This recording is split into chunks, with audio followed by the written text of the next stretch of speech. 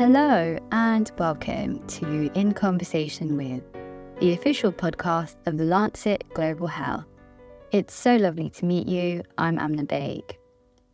In the studio today, I am joined by Dr. Madeleine Ballard, CEO and Community Health Impact Professor at the Econ School of Medicine at Mount Sinai.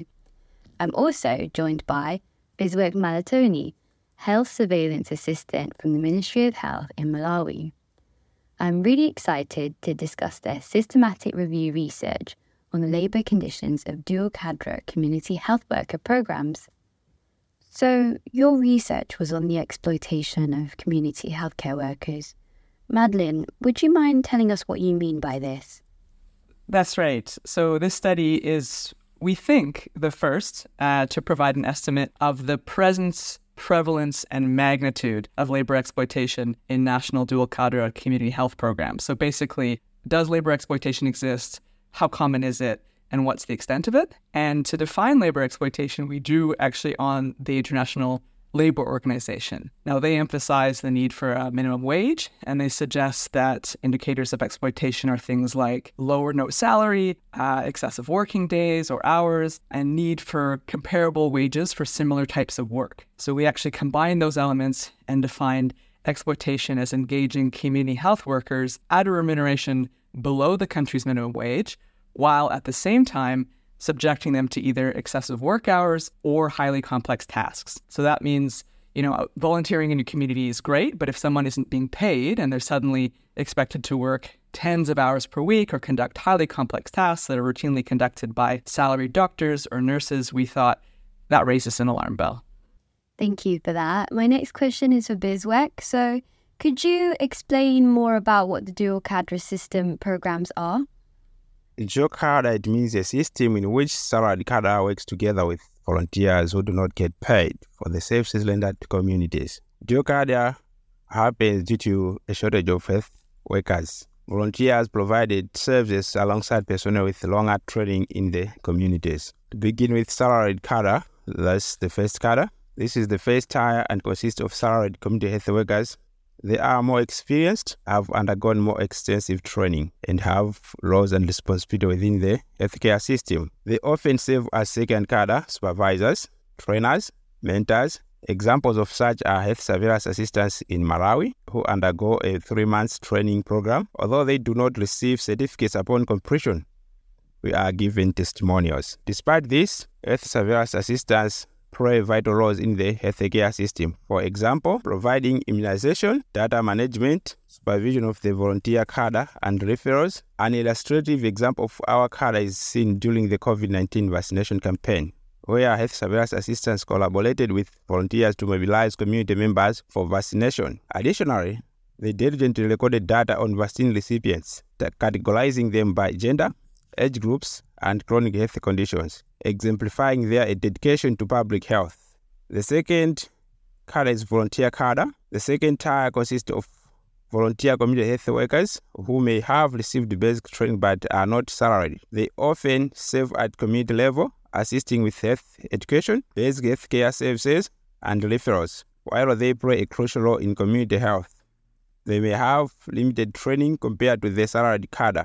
For instance, during the onchocerciasis program, volunteers assist in measuring the height of community members receiving ivermectin medication, which combats onchocerciasis, showcasing their valuable contribution to the public health initiative.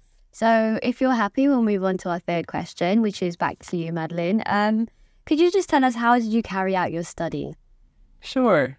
So this study was driven by Community Health Impact Coalition, a network of community health workers and global health organizations in about 60 countries. And we together believe that research is a tool to dismantle potentially modest claims of causality and expand what's possible in community health and potentially overcome institutional obstacles. And so by publishing rigorous evidence on professional community health workers in the peer-reviewed literature, we hope we can equip international norm setters with evidence to change guidelines and policy. The first guideline on community health workers from the WHO only just came out in 2018. So this is a place where we see a lot of a vacuum often in terms of guidance and a lot of program models that may or may not have been tested or that we don't know enough about to ensure that they're safe for all participating.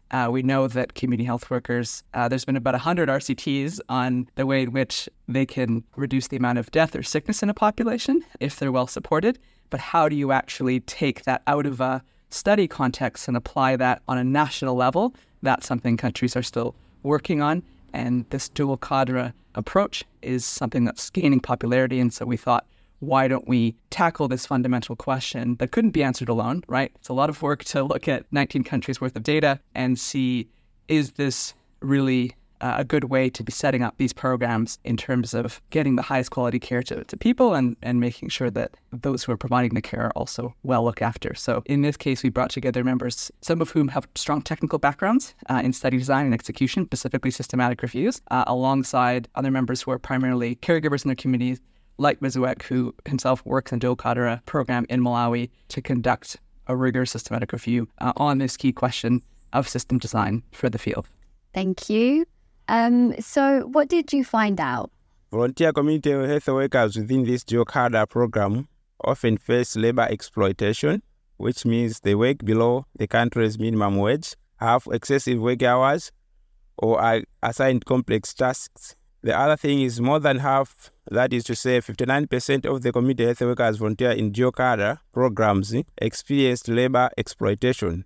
They are more often misused by different health cadres and organizations with various unplanned schedules. The third thing is a significant portion, that is to say 17% of volunteer community health workers would need to work 40 hours per week to fulfill their responsibilities, which highlights the heavy workload they bear. Unsalaried community health workers in dual cadre programs likely experience additional psychosocial distress and an increased burden of tasks compared to other unsalaried community health workers. Thank you so much. Moving on from that then, what do your findings suggest? The findings are quite severe. If you're thinking about 1 in 5 of these volunteer cadres would need to work 40 hours per week to fulfill their responsibilities. That creates a dilemma. Either you have a huge number of people experiencing what is uncategorically labor exploitation, or people can't sustain that because they need to pay school fees, they need to put food on the table for their own children, and so they're going to do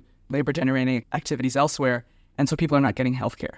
So there's kind of either one of these two situations is happening. We didn't have the data to sort of indicate which one it is, but neither one of them is good. And so we're still in a context where we're facing an intense shortage of healthcare workers. I think WHO just updated their estimate to 10 million by 2030. And what the situation that Biziweck described, where countries are turning to volunteers to try to extend service and meet coverage capacity, and the emergence of dual cadre community health worker programs across these countries should concern us.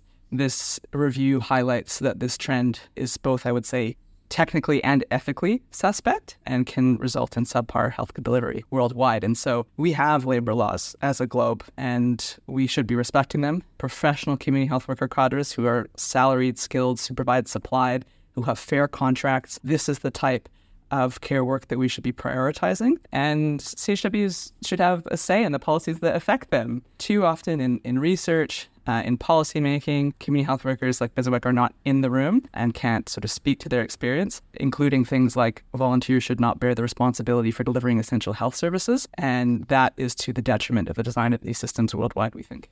Thank you so much again. Could you share with us some ideas of what research you may do in the future? Sure. So I think it's important to note that our findings on working hours and consequently wages are based on model assumptions that actually don't even include travel time. So Biziweck and others can tell you that travel between houses is an integral part of community health workers' working week. And actually we looked at some time use studies as we were doing this systematic review that suggests that that type of travel between households or even between settlements can account for anywhere between 10 and 27% of a community health worker's time. So actually everything that Biziweck just described, what we found together in terms of the severity of this issue, is actually likely an underestimate. So I think that's something to keep in mind as we move forward. And so critically, we think that future research might actually want to focus on programs and geographical regions that were not profiled in this study, and to try to actually get an even more complete picture of, do we see people experiencing labor exploitation, or do we see people just not getting healthcare at all? What's actually happening? And final question, what are some recommendations that you would give for those that are impacted by these concerns? So what recommendations do you have for fellow community health workers, to governments and to non-governmental organizations? I may urge them to take up the online community advocacy training so as to collectively advocate for fair compensation that reflects the value of the services they provide and highlight the impact of their work on community health outcomes. And the second thing, I may recommend my fellow community health workers to take self-care and support seriously. They should prioritize self-care and seek support from peers and mental health resources to cope with the challenges of labor exploitation and psychosocial distress. And the last thing, I may recommend my fellow community health workers also to endeavor to join professional associations. Consider joining or forming professional associations that can collectively represent community health workers' interests and negotiate better working conditions. To government, I may recommend the following. Government must formulate and approve policies that ensure fair compensation and working conditions for both salaried and volunteer community health workers. The second thing, I may recommend government must strive for well-defined laws and responsibilities for community health workers to avoid task shifting that compromises the quality of care. The last thing, I may recommend government must include community health workers in discussions and decisions about policies that directly affect them, allowing their perspective to shape their healthcare strategies. As the saying says, nothing about community health workers without community health workers. And to non-governmental organizations, I may recommend the following. I want to tell non-governmental organizations to collaborate with community health workers to advocate for their rights and fair treatment. Use evidence from research studies to raise awareness and influence policy changes. Community health workers are the driving agents of change, on which non-governmental organizations can quickly realize their organization's objectives as they work with different ministries. The second thing is non-governmental organizations should work towards professionalization of community health workers through fair contracts,